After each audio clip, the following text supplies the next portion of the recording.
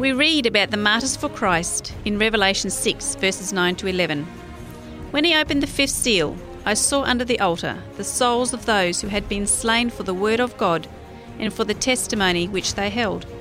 And they cried with a loud voice, saying, How long, O Lord, holy and true, until you judge and avenge our blood on those who dwell on the earth? Then a white robe was given to each of them, and it was said to them that they should rest a little while longer, until both the number of their fellow servants and their brethren, who would be killed as they were, was completed. Welcome to Souls Under the Altar, a program that reviews the stories of God's persecuted from the past and the present. Your host for this program is Etienne McClintock. Dear friend, greetings and a warm welcome. Thank you for joining me on this program. It is the first of many programs on those who are persecuted and martyred for Jesus Christ right around the world. In this program, we will deal with some fascinating stories, some modern stories, some old historic stories. For example, if you ever wondered, except for Stephen, who was martyred and persecuted in the book of Acts, what happened to some of the other apostles and the other disciples? What about James, the apostle of Jesus, called James the Great? Or Philip, one of the 7 deacons? He was an evangelist. Or what happened to Matthew? We also have James the Less. We have Mark, who wrote the Gospel of Mark.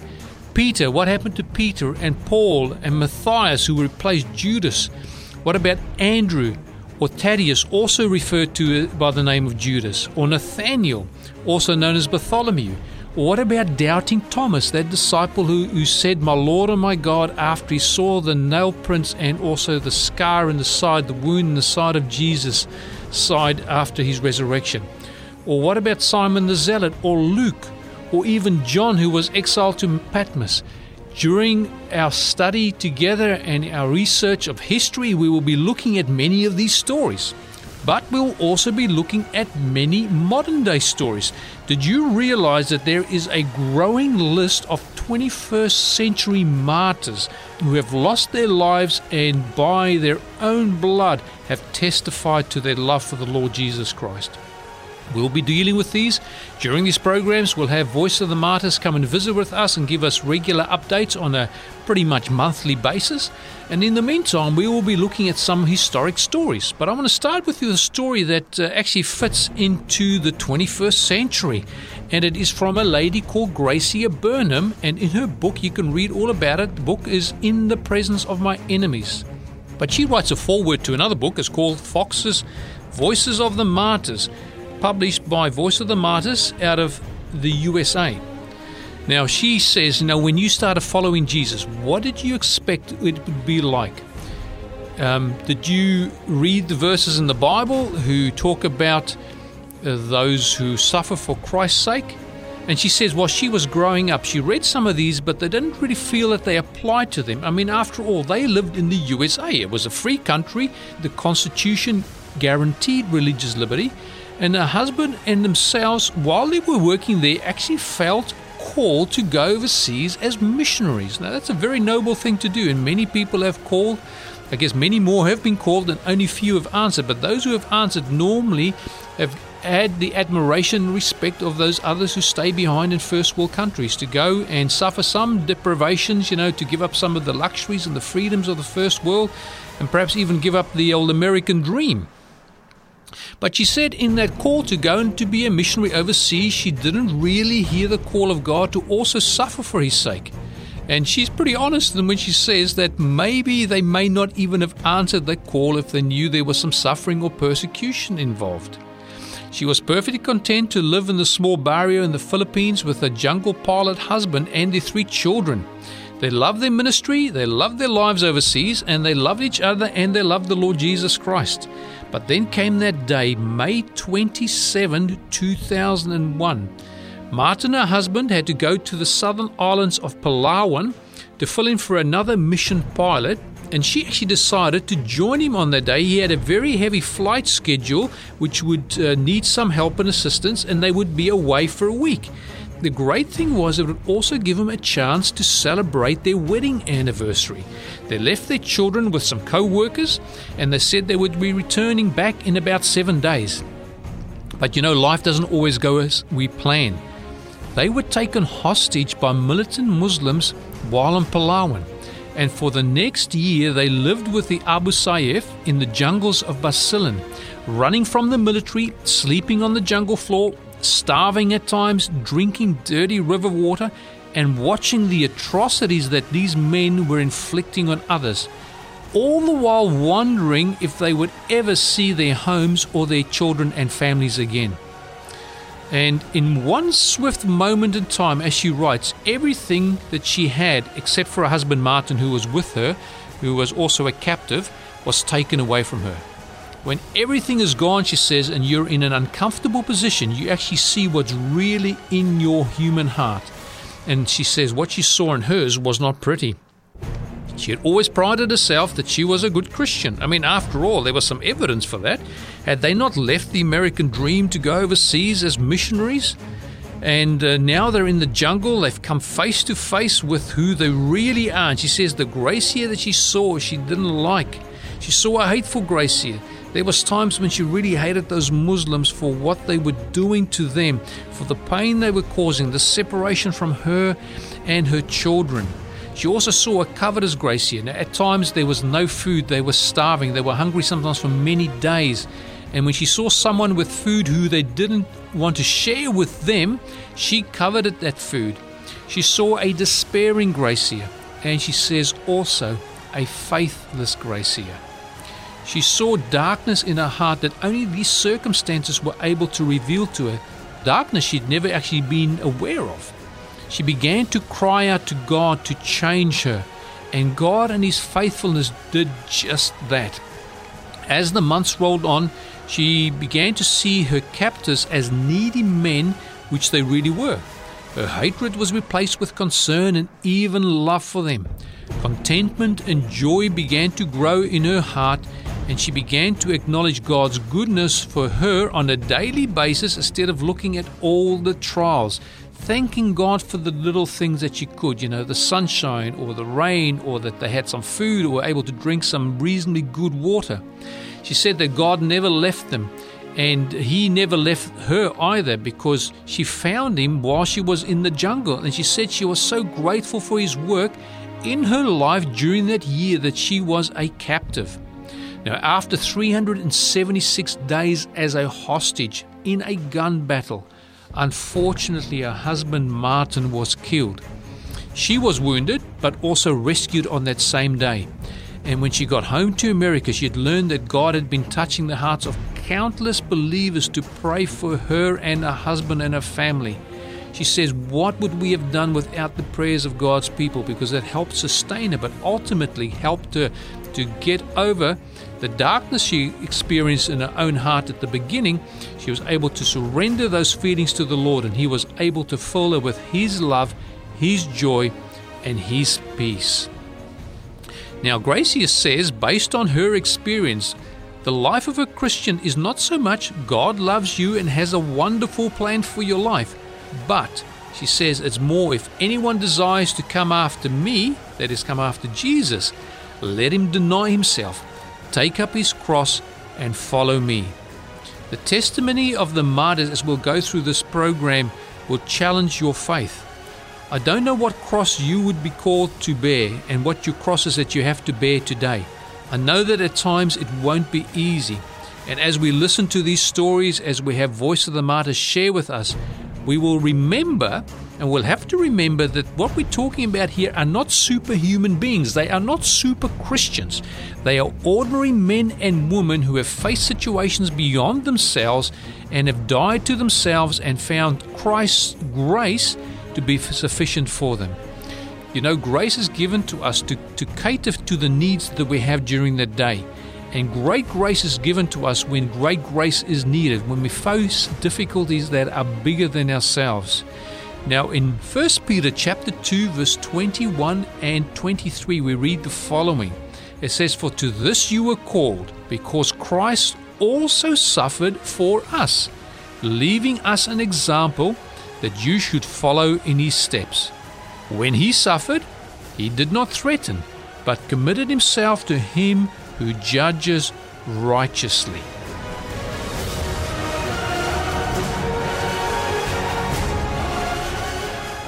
Jesus suffered for us and he left an example? I've wondered about those stories at times, because there's no doubt that Jesus suffered. There's no doubt that Jesus was martyred, but he was so much more than the martyr. He gave his life for all so that he can redeem us. But we have to consider that as an example for us, that we should also suffer. Not deliberately, of course, because it says that those who live godly in Christ Jesus will suffer persecution. It seems like we will just attract that kind of attention to us. Even the Old Testament says that he who departs from evil makes himself a prey.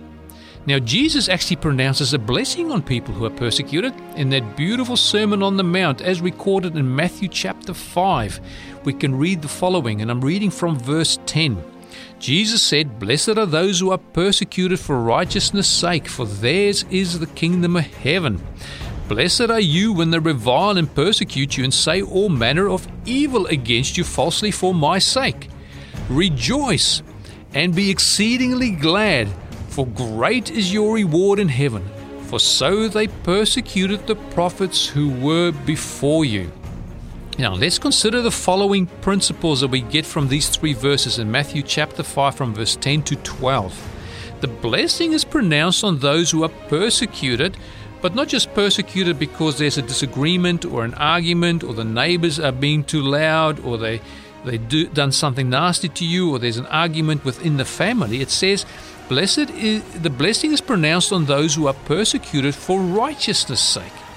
Then the second point we can take out of there, and Jesus makes it a little bit more emphatic, the blessing is pronounced on those who are reviled, who are persecuted, even when they are slandered and ultimately falsely accused for Jesus' sake. So we have to take into consideration that it is all about Jesus. If our life centers on Jesus Christ, he is our Lord and our Savior, he is our best friend, he is the person of whom we have our fondest thoughts and feelings and affections. He's the last one we think of when we go to bed. He's the first one we think of when we wake up. If we are persecuted in a relationship like that, that is when we find ourselves to be blessed. Now, if you don't have a relationship like that with the Lord presently, there's no reason why you can't come to the Lord just as you are. Don't try to change yourself and make yourself better and say, "Lord, I'm going to try, first of all, to create this relationship with you, and then I'll come to you." You can't. We are incapable of producing that. We have a fallen human nature. We need to come to the Lord just as we are, and he will transform and change us. If you feel drawn to Jesus, do not wait for a moment. Go to him just as you are and let him take a hold of you. He loved you. He's demonstrated that in his redemption for you. And he says that if you come to him, and even if you go through deprivations because of his name's sake, you are blessed. Now, Jesus also said that the prophets of God suffered similar persecution at the hands of evil men. But the interesting thing is, he says, when we are persecuted for righteousness' sake and for Christ's sake, even when we are falsely accused, what are we to do? Well, the natural response would be for us to look down, feel despondent, fret about the injustice, and hope for justice to be served. But Jesus admonishes us to rejoice and be exceedingly glad. Now, how is this possible that you can rejoice and be exceedingly glad when your rights are being violated, when you are being persecuted for Christ's sake?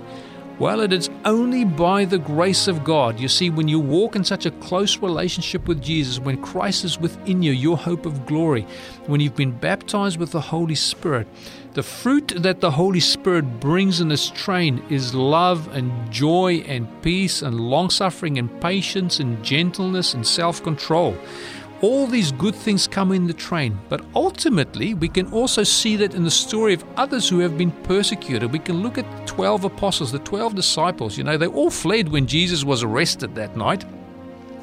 But then we see that after they received the baptism of the Holy Spirit, and remember that Jesus said that they will receive power when the Holy Spirit had come upon them, and that happened at Pentecost. Well, subsequent to Pentecost, they were preaching and proclaiming with boldness in the name of the Lord Jesus Christ. And it says that the Sanhedrin had taken them in, and we read in Acts chapter 5 and verse 40 where the Sanhedrin called the apostles to them, and they said that they beat the apostles, and then they commanded them that they should not speak in the name of Jesus, and after they had threatened them, they let them go. So then it says the apostles in verse 41 of Acts 5 says, "So they departed from the presence of the council, rejoicing that they were counted worthy to suffer shame for his name."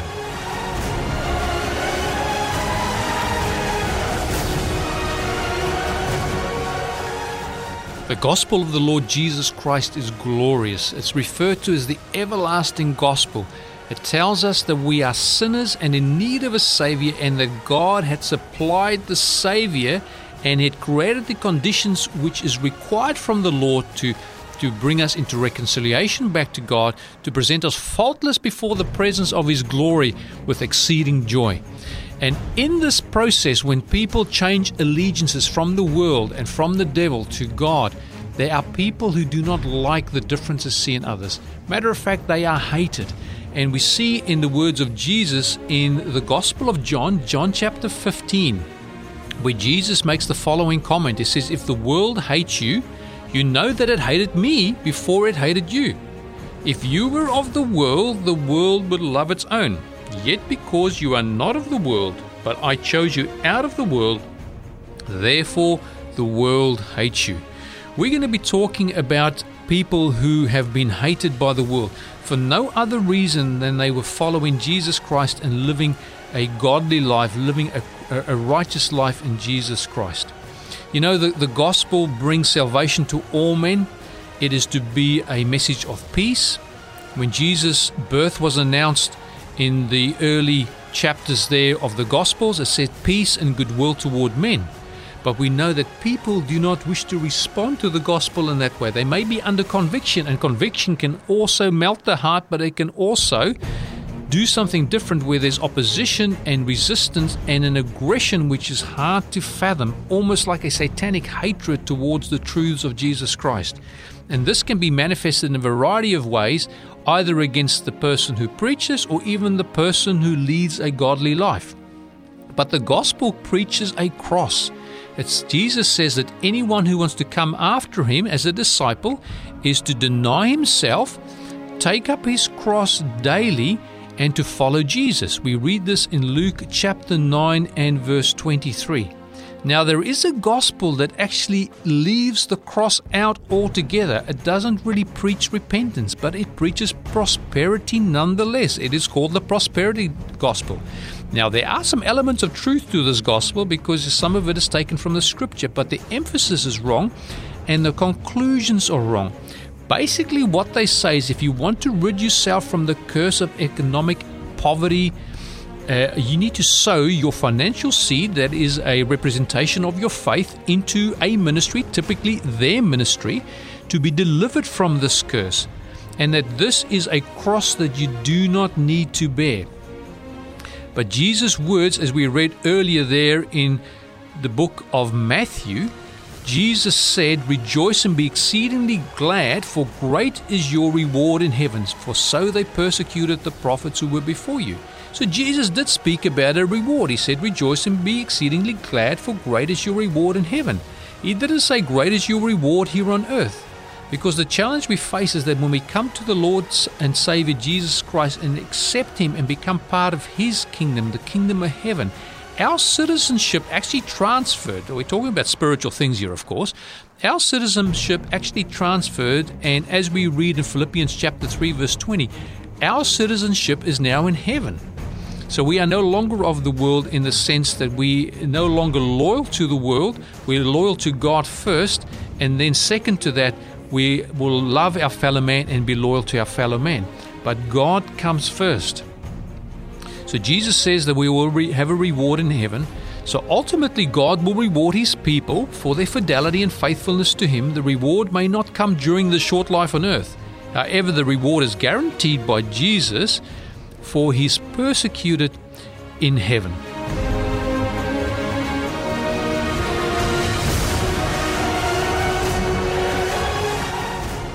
We have the story of John the Baptist being thrown into prison. And he's in prison now. He'd sent people out to come and talk to Jesus and say, "Are you the one, or should we look for another?" And then Jesus tells him to go and tell John the Baptist what they saw. He said, "The blind see and the lame walk, the lepers are cleansed, the deaf hear, the dead are raised up, and the poor have the gospel preached to them. And then when they departed and went and told John the Baptist, who was now in prison, Jesus said to the multitude concerning John, "What did you go and see in the wilderness? A reed shaken by the wind? No, but what did you go to see? A man clothed in soft garments? Indeed, those who wear soft garments are in kings' houses. But what did you go out to see? A prophet? Yes, I say to you, and more than a prophet. For this is he of whom it is written, Behold, I send my messenger before your face. You will prepare your way before you. Assuredly, I say to you, among those born of woman there has not risen one greater than John the Baptist. But he who is least in the kingdom of heaven is greater than he." Dear friend, if you ever are concerned or worried about, you're not getting recognized here on earth, there doesn't seem to be many people who appreciate you. We know that the Lord Jesus Christ appreciates you. And whatever happens on this short existence on this planet, ultimately this is only a dress rehearsal. This is not the real deal. The real life, the everlasting life which Jesus wants each one of us to have, will come in the future. And it says that John the Baptist, born on this planet, not anyone greater than him has ever risen. And then these beautiful comments. He who is the least in the kingdom of heaven will even be greater than John the Baptist was while he was here on this earth. And it says, and from the days of John the Baptist until now, the kingdom of heaven suffered violence, and the violence take it by force. Now I want to share with you the story of John the Baptist when he was martyred for his faith. And we know that Herod actually had him beheaded, but there's an interesting aspect to the story. And I'm reading from The Gift written, it's a paraphrase written by William Ackland. This is reading out of Matthew chapter 14, and I'm going to read from verse 3. It says, "This was the same Herod who had ordered the imprisonment of John at the urging of Herodias, his brother Philip's wife. John had renounced Herod, saying, 'You have broken the law by taking this woman for yourself.' So why did Herod not like John? He knew that John was a prophet. He believed that John was a prophet. It's because he had said that what he was doing was wrong. And the fallen human nature doesn't like to be told that you're wrong. Fallen human nature doesn't like to be told that you are unrighteous and practicing evil." And then reading from verse 5, it says, "Herod was so angry that John had denounced him in this way that he wanted to put him to death. But he dared not, for the people believed that he was a prophet. But on the day of Herod's birthday, when the celebrations were in full swing, Herodias' daughter Salome danced before him in a very alluring manner, which aroused his lustful nature.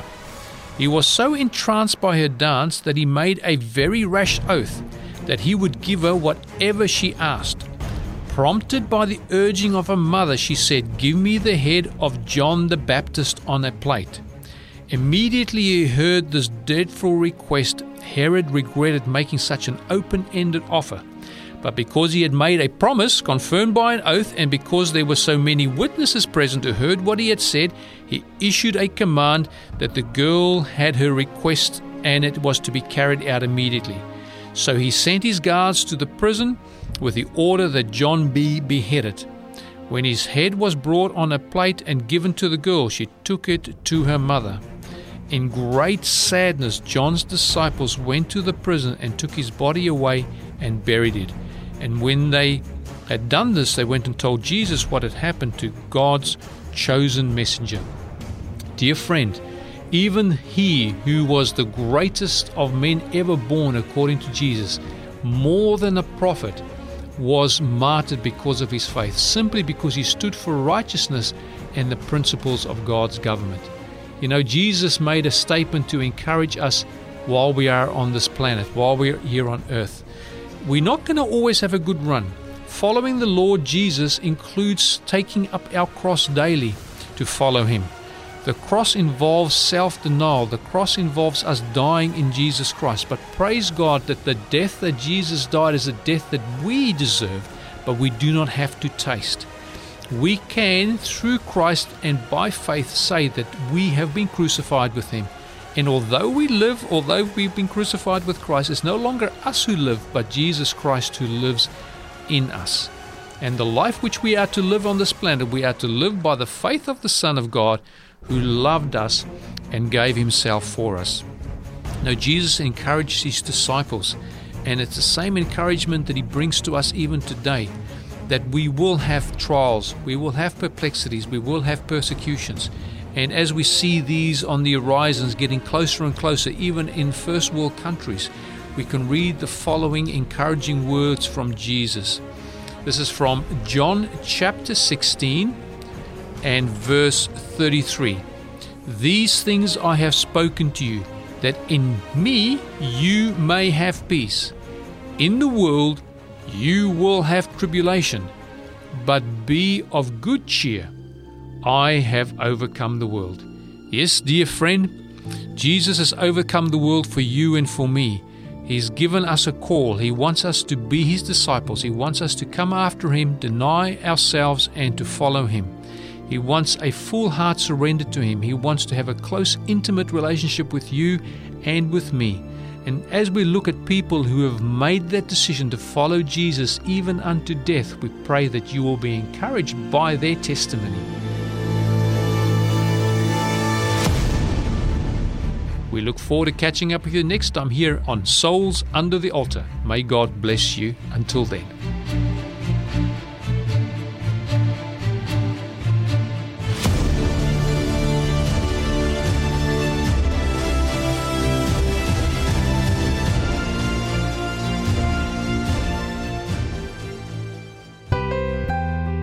Thank you for joining us on Souls Under the Altar. If you'd like more information about today's program, or if you have any questions, please contact 3ABN Australia Radio by phoning 02 49 73 3456, or you can send an email to radio@3abnaustralia.org.au. You can also contact us on our 3ABN Australia Radio Facebook page. We'd love to hear from you.